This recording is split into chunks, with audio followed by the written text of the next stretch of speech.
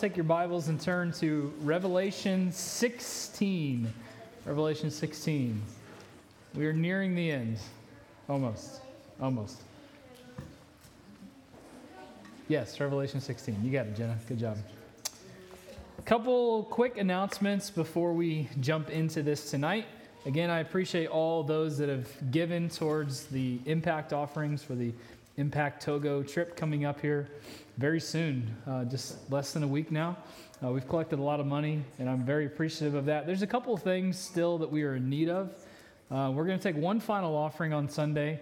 One thing, I'm trying to take as many offerings as we can because I want to give the missionary as really big of a check as we can, honestly. He told me, I think today, that they're still about $5,000 short of buying a new vehicle for while they're over there. So I want to be able to at least meet that. So if you haven't given, encourage you to give on Sunday, and let's just try to let's try to get another $1,000. It'd be awesome if we can get that for on Sunday. And then also, there's just a couple things I need, and I want to just take care of it tonight if we can. I need 2 piñatas still for this because we're trying to do a lot of things with the kids over there. I think I'm ringing just a little bit, Michael. 2 piñatas, and then about 4 or 5 soccer balls. We'll take them over like deflated, and then we'll inflate them up over there. So anyone can just kind of take care of that. I need 2 piñatas. Aaron will do it all. Okay. 2 piñatas. 2 piñatas. Okay. I need 5 soccer balls. I will get 5 soccer. Okay. All right. What? I said, Jenna, put your hand down. He's got 500. He's got $500. $500. 500. Okay. Whoa! You saw it. 1,000. We got that taken care of too in one family. What? What did you say?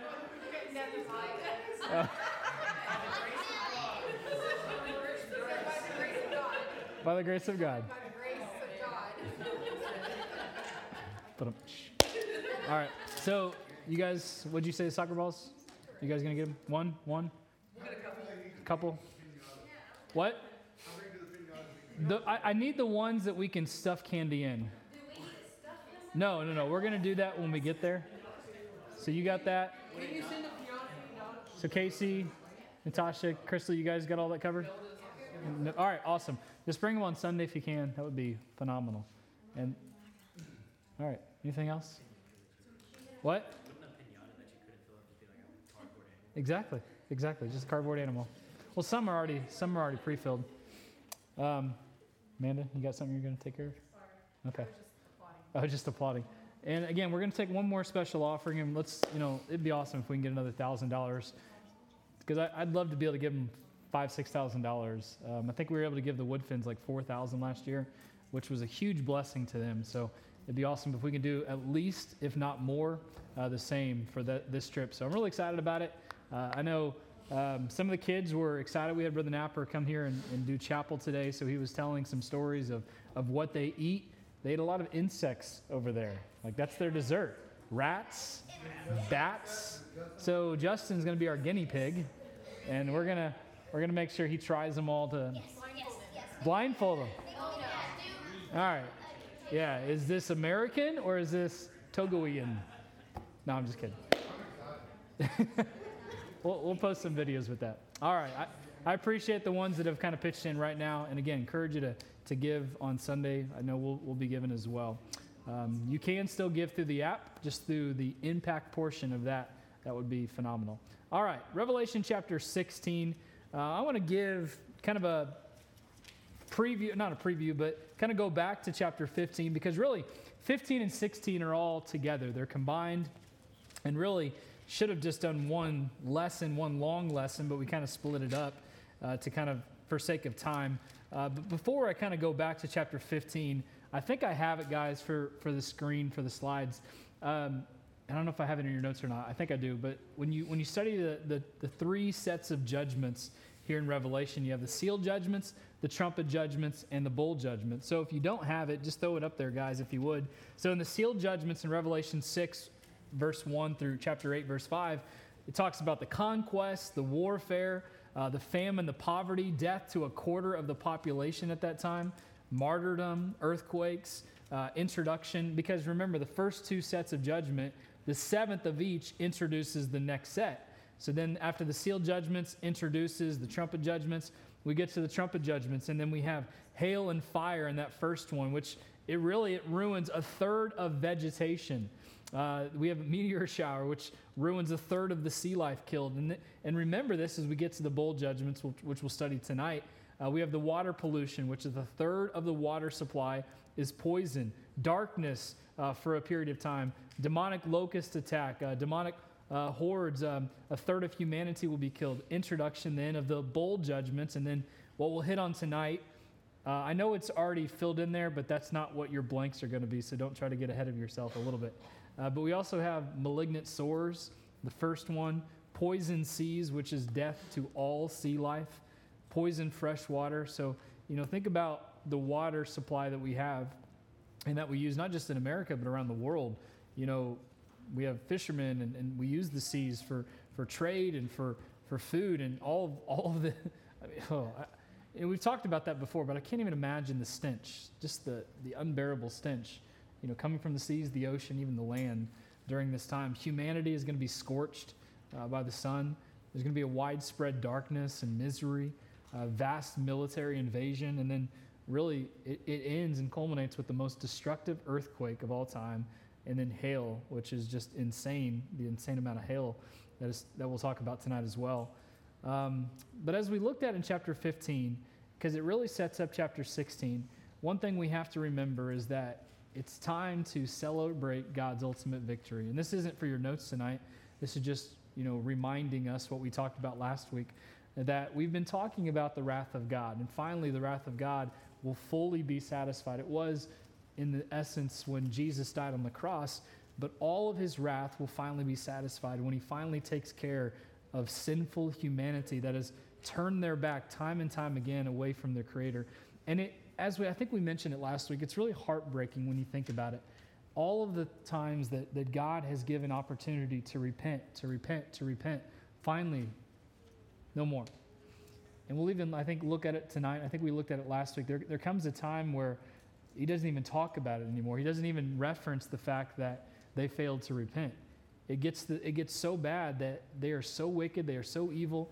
And in my mind, I guess maybe because I'm a Christian, but in my mind, I think, how could you experience these devastating plagues, destruction upon the earth, and not look to the heavens, look to God, and cry out and ask for forgiveness? How can you not do that? But then you got to go back to the Old Testament, because did Egypt cry out to God? No, they didn't. And God destroyed a lot of them. Pharaoh, when they were, the 10 plagues, Pharaoh's heart, the Bible says, was what? Hardened. Hardened against God, against the Israelites, against Moses. And then after even the 10th plague, after the death of the firstborn, the death of his son, he goes and chases after him. He still didn't get it. And it kind of helps us understand that it was no different 3,000 or 4,000 years ago, and it's not going to be any different whenever the end is, which it could very well be very soon, as we're seeing with everything unfold, not just in America, but around the world. But what we saw last week is that in chapter 15, the nations, all the nations will worship. And I just go back to chapter 15, it says, and they sang that song of Moses, the servant of God, and the song of the Lamb, saying, "Great and marvelous are thy works, Lord God Almighty. Just and true are thy ways, thou King of saints." I referenced a little bit this past Sunday, but we have always had a singing faith, and we'll always have a singing faith for all eternity. And that's one thing that stood out to me time and time again in this study of Revelation, that when you get a view and picture into heaven, you see a lot of worship, right? A lot of worship around the throne. And that's why I enjoy the times that we can come and worship together and sing songs to God and sing praise to God. And that goes back to Habakkuk, which we'll close out this Sunday, and I'm excited about that message. But these people are praising God. Why? For allowing them to endure suffering, allowing them to go through some of the things that they had to go through. And yet some of us, we're not even going through a quarter, a portion of what some of these during the end times are going to go through, and yet we can't praise God, and we should praise God. But then, again, chapter 15 is all about a celebration, that we should celebrate God's final judgment, because his glory, his power is fully going to be on display as just this scene as we talked about there at the end of chapter 15, verse number 6, and the 7 angels came out of the temple, having the 7 plagues, clothed in pure and white linen, having their breasts girded with golden girdles. And one of the 4 beasts gave unto the 7 angels 7 golden vials or bowls full of the wrath of God. Again, just what a picture. There's no joking at this moment. This is serious, because finally this is what all the saints from all of the ages have been waiting for, this moment, because this is the end. This isn't like, well, the end is near. It's near. It's almost there. This is the end. And the temple was filled with the smoke from the glory of God and from his power, and no man was able to enter into the temple till the 7 plagues of the 7 angels were fulfilled. And then that leads us into chapter 16, which is where we're going to be tonight. And really, the title of the lesson, we've hit on it briefly, and we'll hit on it more in the coming weeks, but the battle, that final battle, which really, it's not even a battle. It's really just devastation, Armageddon, because there's only one side that is truly victorious. It's not like the ones that are coming from heaven, they're going to be defeated, no one's going to die. No, they're going to utterly destroy and defeat Satan, his minions, his army, the great dragon, the beast from the sea, the beast from the earth, and it's going to be fully and finally over. And that's where we get to in chapter 16. Just think about that. Think about everything that has happened thus far. These judgments are unlike any other throughout history. And throughout the Bible, we've been warned that judgment day is coming. And this eschatological, I can't even say that word, eschatological day of the Lord is inevitable. It's going to happen. There is no escaping, no getting around it. And what we see first of all, and really this is the main point of this chapter, and we'll read through it here tonight, God will pour out his wrath on Judgment Day. So if you're taking notes, write that down. God will pour out his wrath on Judgment Day. Let's go ahead and start reading in verse number 1. Follow along if you would. Verse number 1 of chapter number 16, and then we'll hit on these different 7 plagues, these final 7 bowls of wrath that are poured out. And I heard a great voice out of the temple saying to the 7 angels, go your ways and pour out the vials or bowls of the wrath of God upon the earth. And the first went and poured out his vial upon the earth, and there fell a noisome and grievous sore upon men, which had the mark of the beast. So again, it's only those that have the mark of the beast, because remember, there are those that have the mark of the Holy Spirit, the mark of Jesus. And we had already referenced those. And I truly believe that no Christian can take the mark of the beast. Some people are like, well, it's this vaccination. That's the mark of the beast. No, I don't believe it is. You'll clearly know when the mark of the beast is, because you won't be able to do anything without it. And that's what it comes down to. You won't be able to do anything. And again, as we see here in just verse number 2, that all of this devastation is only going to be poured out unto the ones that have the mark of the beast, whether it be in the right forehead, or not the right forehead, but in their right hand or their forehead. So again, it's very important to understand the wording of Scripture. Again, all of those that had the image and that worshiped the image of the beast and the great dragon. And the first bowl that we see, that God will send disease. And take notes, that's what it is. God will send disease. And the angel went out to pour out this wrath of God upon this earth. And as the angel pours out his bowl, harmful and painful sores fall upon all those who follow and worship the beast. I think of the sores. How many have ever had like a sore or a boil or anything like that? It's not fun. But this is just, magnified times however many times you want to magnify it. And again, this is only for unbelievers. And a lot of what we see in Revelation kind of goes back to the Old Testament and some of the things that we studied there. But this is recalling the 6th Egyptian plague. Turn back there quickly, just for understanding, to Exodus chapter number 9. Exodus chapter number 9. Verse number 9, I believe it is, if I have it right. Exodus chapter 9, verse number 9. And it shall become small dust in all the land of Egypt, and shall be a boil breaking forth with blains upon man and upon beasts throughout all the land of Egypt. And they took ashes of the furnace that stood, and Pharaoh and Moses sprinkled it toward heaven, and it became a boil, breaking forth with blains upon man and upon beast. And the magicians could not stand before Moses because of the boils, these sores upon them, for the boil was upon the magicians and upon all the Egyptians. And then verse number 12, and the Lord hardened the heart of Pharaoh yet again. So we see it. We see it in Job chapter 2. We're not going to turn there, but in Job chapter 2, verse 7, where Satan was allowed to inflict pain and torture upon Job. But again, just imagine this great disease, these malignant boils and sores that fall upon mankind. I mean, I don't like pain. I don't think there's a lot of people that just like, man, like, let me endure pain and suffering, right? Like, especially boils and sores all over your body. You know, I think of, was it Job that, I mean, nothing he did could help. And just imagine that, you know, you're literally trying to cut and scrape them off, and it's just so painful, so excruciating. That's what's going to fall upon all unbelievers. Again, it's only for unbelievers, which had the mark of the beast, and upon them which worshipped his image. And that's why I believe that no Christian can take of this mark, because it's clearly only for unbelievers. And God will have already marked, again, that's where you have to understand. Satan is anti-Christ. He is anti-God. Everything that God does, he has to have a counterfeit. So since God has already marked his own, Satan is trying to mark his own. Leads us to the second bowl, verse number 3. And the second angel poured out his vial upon the sea. Again, just try to picture this in your mind. And it became as blood of a dead man.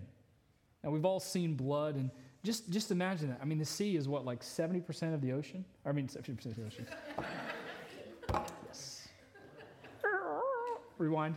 70% of the Earth's surface, that's what I meant to say, is covered by the oceans and the seas, right? Now, again, kind of goes back to the plagues of Egypt, where, you know, the Nile River was turned into blood. I mean, that's a very, very large river, long river. But imagine, you know, you're in a cruise ship, or you know, you're looking out in the sea, you're looking out in the ocean, all of a sudden it's just red. I mean, that's just insane. And you would know the color of it. It's the color of blood. I mean, definitely you don't want to go swimming in there, anything like that. But it's a horrible picture when you think about it. And the second and third bowl judgments are very similar. One affects the sea and salt water, and the other affects the fresh water. We've already had some of the seas and the fresh water affected in the second trumpet, and now all of the living creatures within the sea, within the freshwater areas, are going to die. Again, I can't even picture it. I really can't. And I can't even imagine the stench as they're going to come to the surface, right? I mean, I guess if you want to have a quick fish fry, then, you know, hurry up and go get them, right? Before they get really bad. But, you know, think about the fishing industry. No more fishing industry, right? It's all gone. And when this vial is poured out, it becomes a pool of death and toxic wasteland of water. Just an amazing picture. Leads on to the third bowl. And the third angel poured out his vial upon the rivers and upon the fountains of waters, and they became blood. So we've already got the oceans that are blood. Now we've got all fresh water that is turned into blood as well. And I heard the angel of the water say, "Thou art righteous, O Lord, which art and wast and shalt be, because thou hast judged thus. For they have shed the blood of saints and prophets, and thou hast given them blood to drink, for they are worthy." And I heard another out of the altar say, "Even so, Lord God Almighty, true and righteous are thy judgments." So in this third bowl, this third vial, God will then pollute the waters. Blood follows blood. And again, this recalls the first Egyptian plague, the third trumpet judgment, when the wormwood poisoned a third of all fresh water, and the drought brought on by the two witnesses. Suddenly, this third angel breaks into song, much like the song of Moses back in chapter 15, verses 3 and 4, and all the earth dwellers will take note of this. And verse 7 provides a word of confirmation where it says, "The judgments of the Lord God, the Almighty, are true and righteous." Back in Genesis 18, it teaches us that the verse says, won't the judge of all the earth do what is just? Well, finally he does. He finally pours out justice and judgment upon an earth that has rejected him. Moves on to the fourth bowl, the fourth vial. And the fourth angel poured out his vial upon the sun. And power was given unto him to scorch men with fire. Again, these are intense pictures when you think about it. You know, some people, if they stay out on a very, very hot day, they're scorched in the sense of their face, you know, like can't hardly move. I think that was Michael a couple of years ago. It was like a tomato. You know, many of us have experienced those things. You know, you fall asleep on the water, you fall asleep outside, and like, oh, snap. Like, that was not good. But this is insane. You know, I don't know a lot about weather, but two things I know. Cold is cold and hot is hot. And what we see here in this fourth bowl is that God will torment unrepentant sinners. God will torment unrepentant sinners. As this bowl is poured out upon the sun, the heat of it is increased so much that it scorches the earth with fire. Imagine just fireballs raining from the sun. It's going to seem as if the atmosphere is on fire. You know, that's when true global warming happens, okay? Just wanted to let you guys know. All right, we're not even there yet. You know, this type of heat is going to burn up all crops, obviously. It's going to cause droughts, and I'm sure even Antarctica is going to melt. Crazy. That's what I just said. That's in like extreme global warming. So again, we're not there yet. But in this torment, as we've already seen, they still don't bless God. Verse 9, men were scorched with great heat. And what's it say? They blasphemed the name of God. I mean, fire is raining down on them, and instead of God, save us, no, they're cursing God. Makes a lot of sense, right? They're blaspheming the name of God, which hath power over these plagues. And they, again, if you're a Christian, this should sadden you.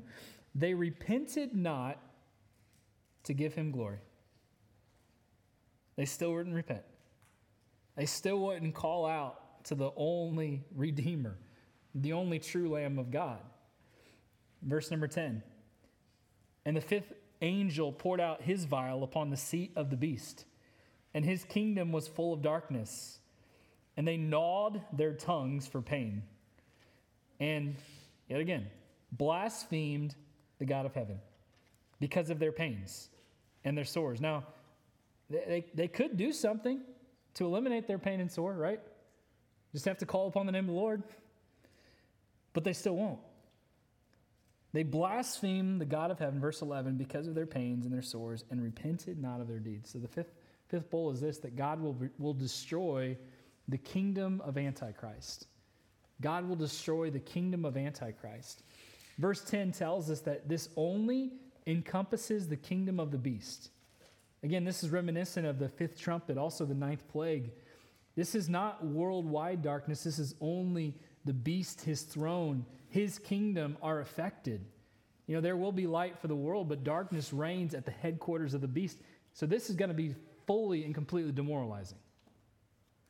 You know, we think about darkness, usually most of us haven't experienced complete darkness. You know, you can go in a place and, really, block out all light, and you understand what I'm saying. But most of the time when we're even in the dark, there's still light, right? There's still light somewhere.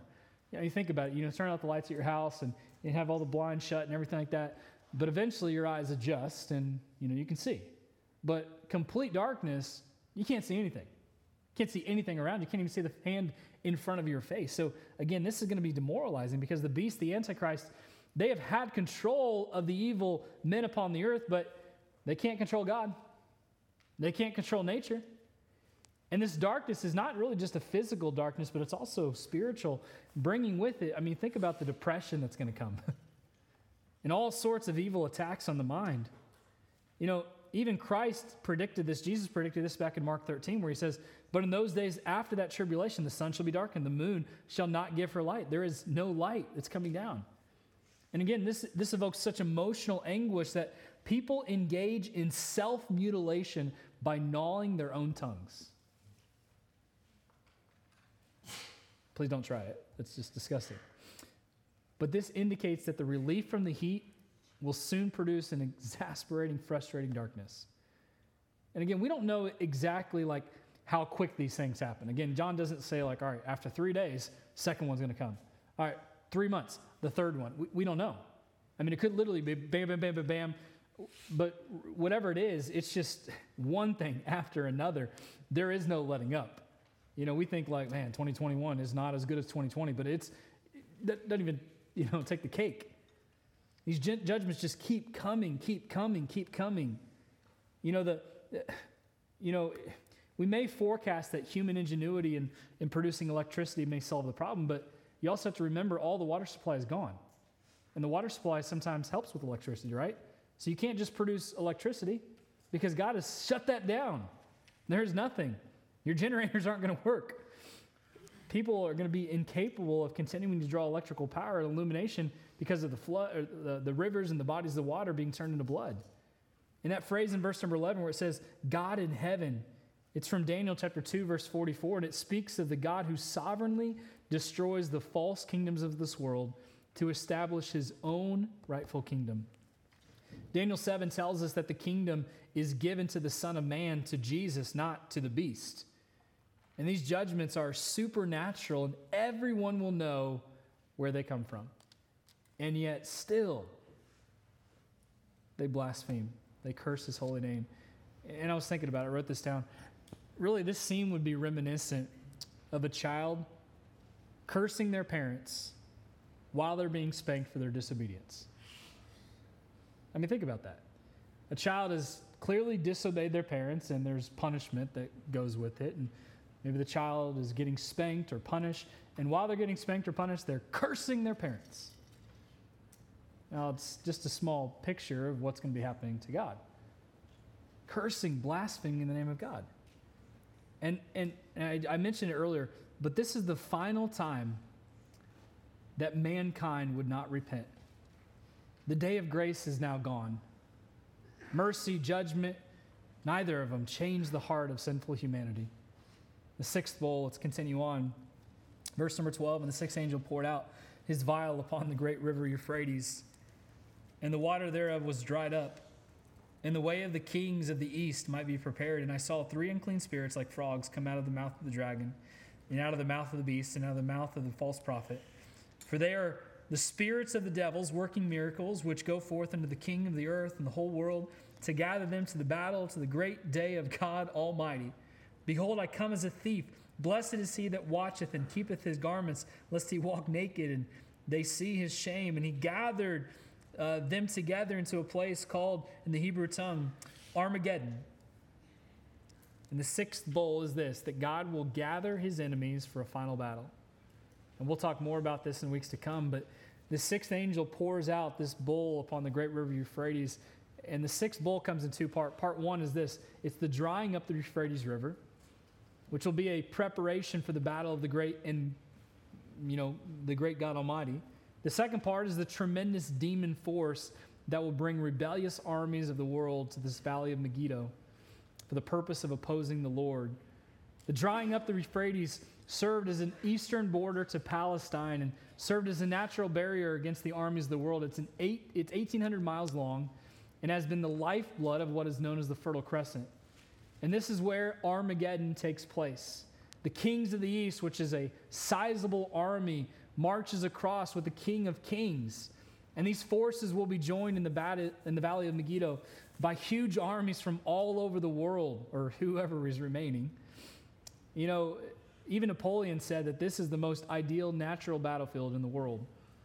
And the kings of the east is likely going to include places like Asia, places like China has, billions of people there. But the fact that the rise of Asia has occurred in the 20th century, should help us understand that probably some of the kings of the east are coming from there. But in verse number 15, it tells us that Christ again tells all the surviving believers to be alert, to watch, because this is coming as a thief in the night. And this indicates that many will be caught by surprise. Even with all of the devastation, they still don't know.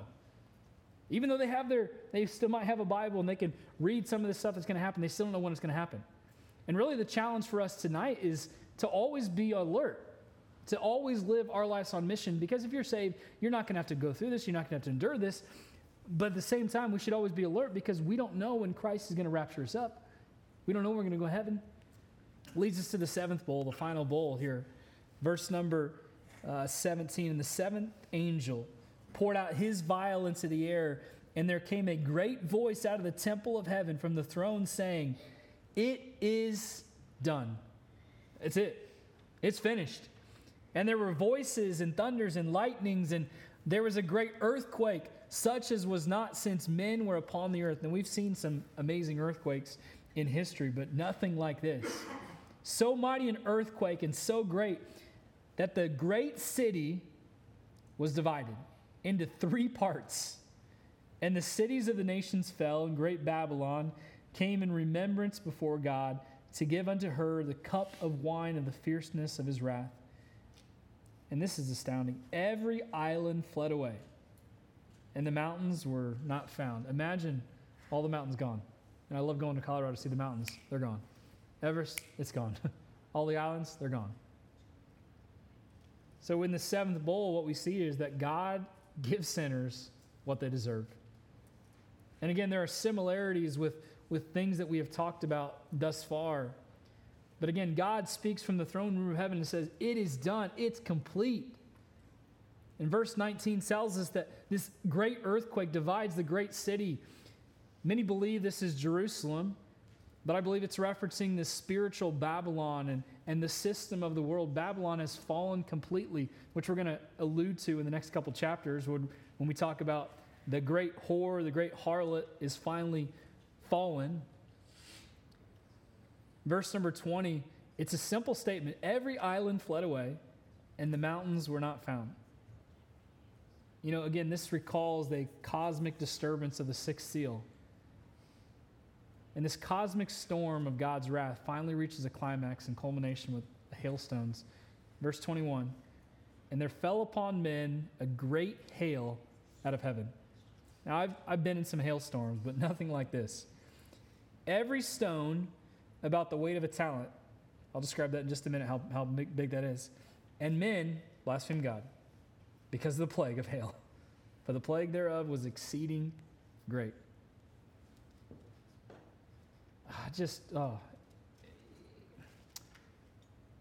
You know, we've seen hail in our time before. We've seen hail in Bible times.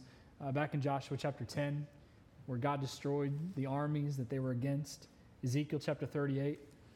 I did some digging. The heaviest recorded hailstone in history that we know of, the heaviest, there might be heavier ones, but the heaviest recorded one was in Bangladesh in April of 1986. Anyone have any idea how heavy they were? Yes, Violet? 6 inches and the size of a small About how many pounds? How many pounds do you think? Ethan, you have any idea? What? 28,000. No. 7 pounds? 2.5 pounds roughly. 2.25 to 2.5 pounds, which you're like, it's not that big, but falling from heaven? I mean, that's pretty large. You know, they estimated some of those to be the size of pumpkins back in 1986. Now that's a big ball of, ice. Yeah, thank you. Couldn't think of what the word was. Big ball of something. But nothing compared to this. Now, where it says they weighed about a talent, that means they're going to weigh between 110 and 125 pounds each. So, there ain't no dodging that. Yeah, I mean, anyone want to say that they weigh that? I weigh 1. Ryan, you weigh that? No, Oh, okay. So imagine throwing a bunch of errands from the sky, falling down on humanity. Or whoever weighs 110 to 125 pounds. 115, all right. Imagine throwing a bunch of Kevins from the sky. I mean, oh. That's good, Ryan. So even the heaviest, let me finish, even the heaviest in history, it's going to be magnified by like 50 times when you get to Revelation. So whatever is remaining on earth is going to be pulverized. And the most tragic thing is that they still failed to repent. Even with their last dying breath, they still failed to repent, and they still blasphemed God. And it all boils down to this, really, even for us today. Will you believe or will you blaspheme? Will you confess or curse his name? Will you repent or continue to rebel? And again, we are given revelation to know what's coming, but at the same time, the application for Christians today is to live in light of eternity. To know what is coming, so live in light of what is coming. Repent now, change your ways, and live for God, live on mission. And as we close, the key truth of this chapter, and again, some of the things that we'll talk about in the next couple chapters, just awesome, just amazing. But God is, again, directing history to the point where his glory, his majesty will be on full display. No one will be able to say, well, I don't know if there is a God out there. They'll know. Only the true, the living God, the sovereign Lord of all creation can do what he has done. And the earth, as we know it, is no more. It's gone. And that's what we're leading to. And that's why, as a Christian, again, we have to do our part. And we have to continue to. It's like, Napper was talking about today. He's like, I'm anxious about this trip and going because we're going to be going to new villages and new places. And his goal is to try to, at least be able to reach out to maybe at least 1,000 people while we're there. I don't know how many will receive the gospel, but he's like, what we're trying to do, we're trying to snatch people out of hell. That's a great analogy. And that's what we have to do on a continual basis. And he tried to encourage our school kids today that, as he's going over there to Africa and Togo and Ghana and Burkina Faso, he's got a job to do, but we have a job to do here. And really, it's our job to try to snatch people out of hell, to tell them the truth of the gospel, that Jesus Christ is Lord, that he is victorious. No matter what's going on in the world, Jesus reigns supreme, and he's in charge of it all. And we have to, again, take hope in the fact that he's in control. Next week, I won't be here. The week after, I won't be here. But when I get back, chapter 17. What? Miss Amanda will be here, so she'll do chapter 17, right? The great whore, the great harlot. I'm not talking about Amanda. That's what it says. Look, chapter 17, verse number 1. This is Bible. Look. I will show unto thee the judgment of the great whore. 17:1. I'm not making it worse. My goodness. I'm just saying. That's the next lesson. I was not referencing that to my wife. Calm down, people. That's what it was. There was a pause. There's a large pause there. Right there. We can make sure it pauses out a long time. Anyway, let's... That was a semi. That was rude. I don't feel like I did anything wrong because I referenced her. I said she'll be here. Then I was saying what she'll be talking about because that's the next lesson. So. Exactly. It's all right. I like to keep digging. I'd really like to be on your side for this, but It's all good. You should let somebody else pray. Michael, soon to be married man, pray for us and close.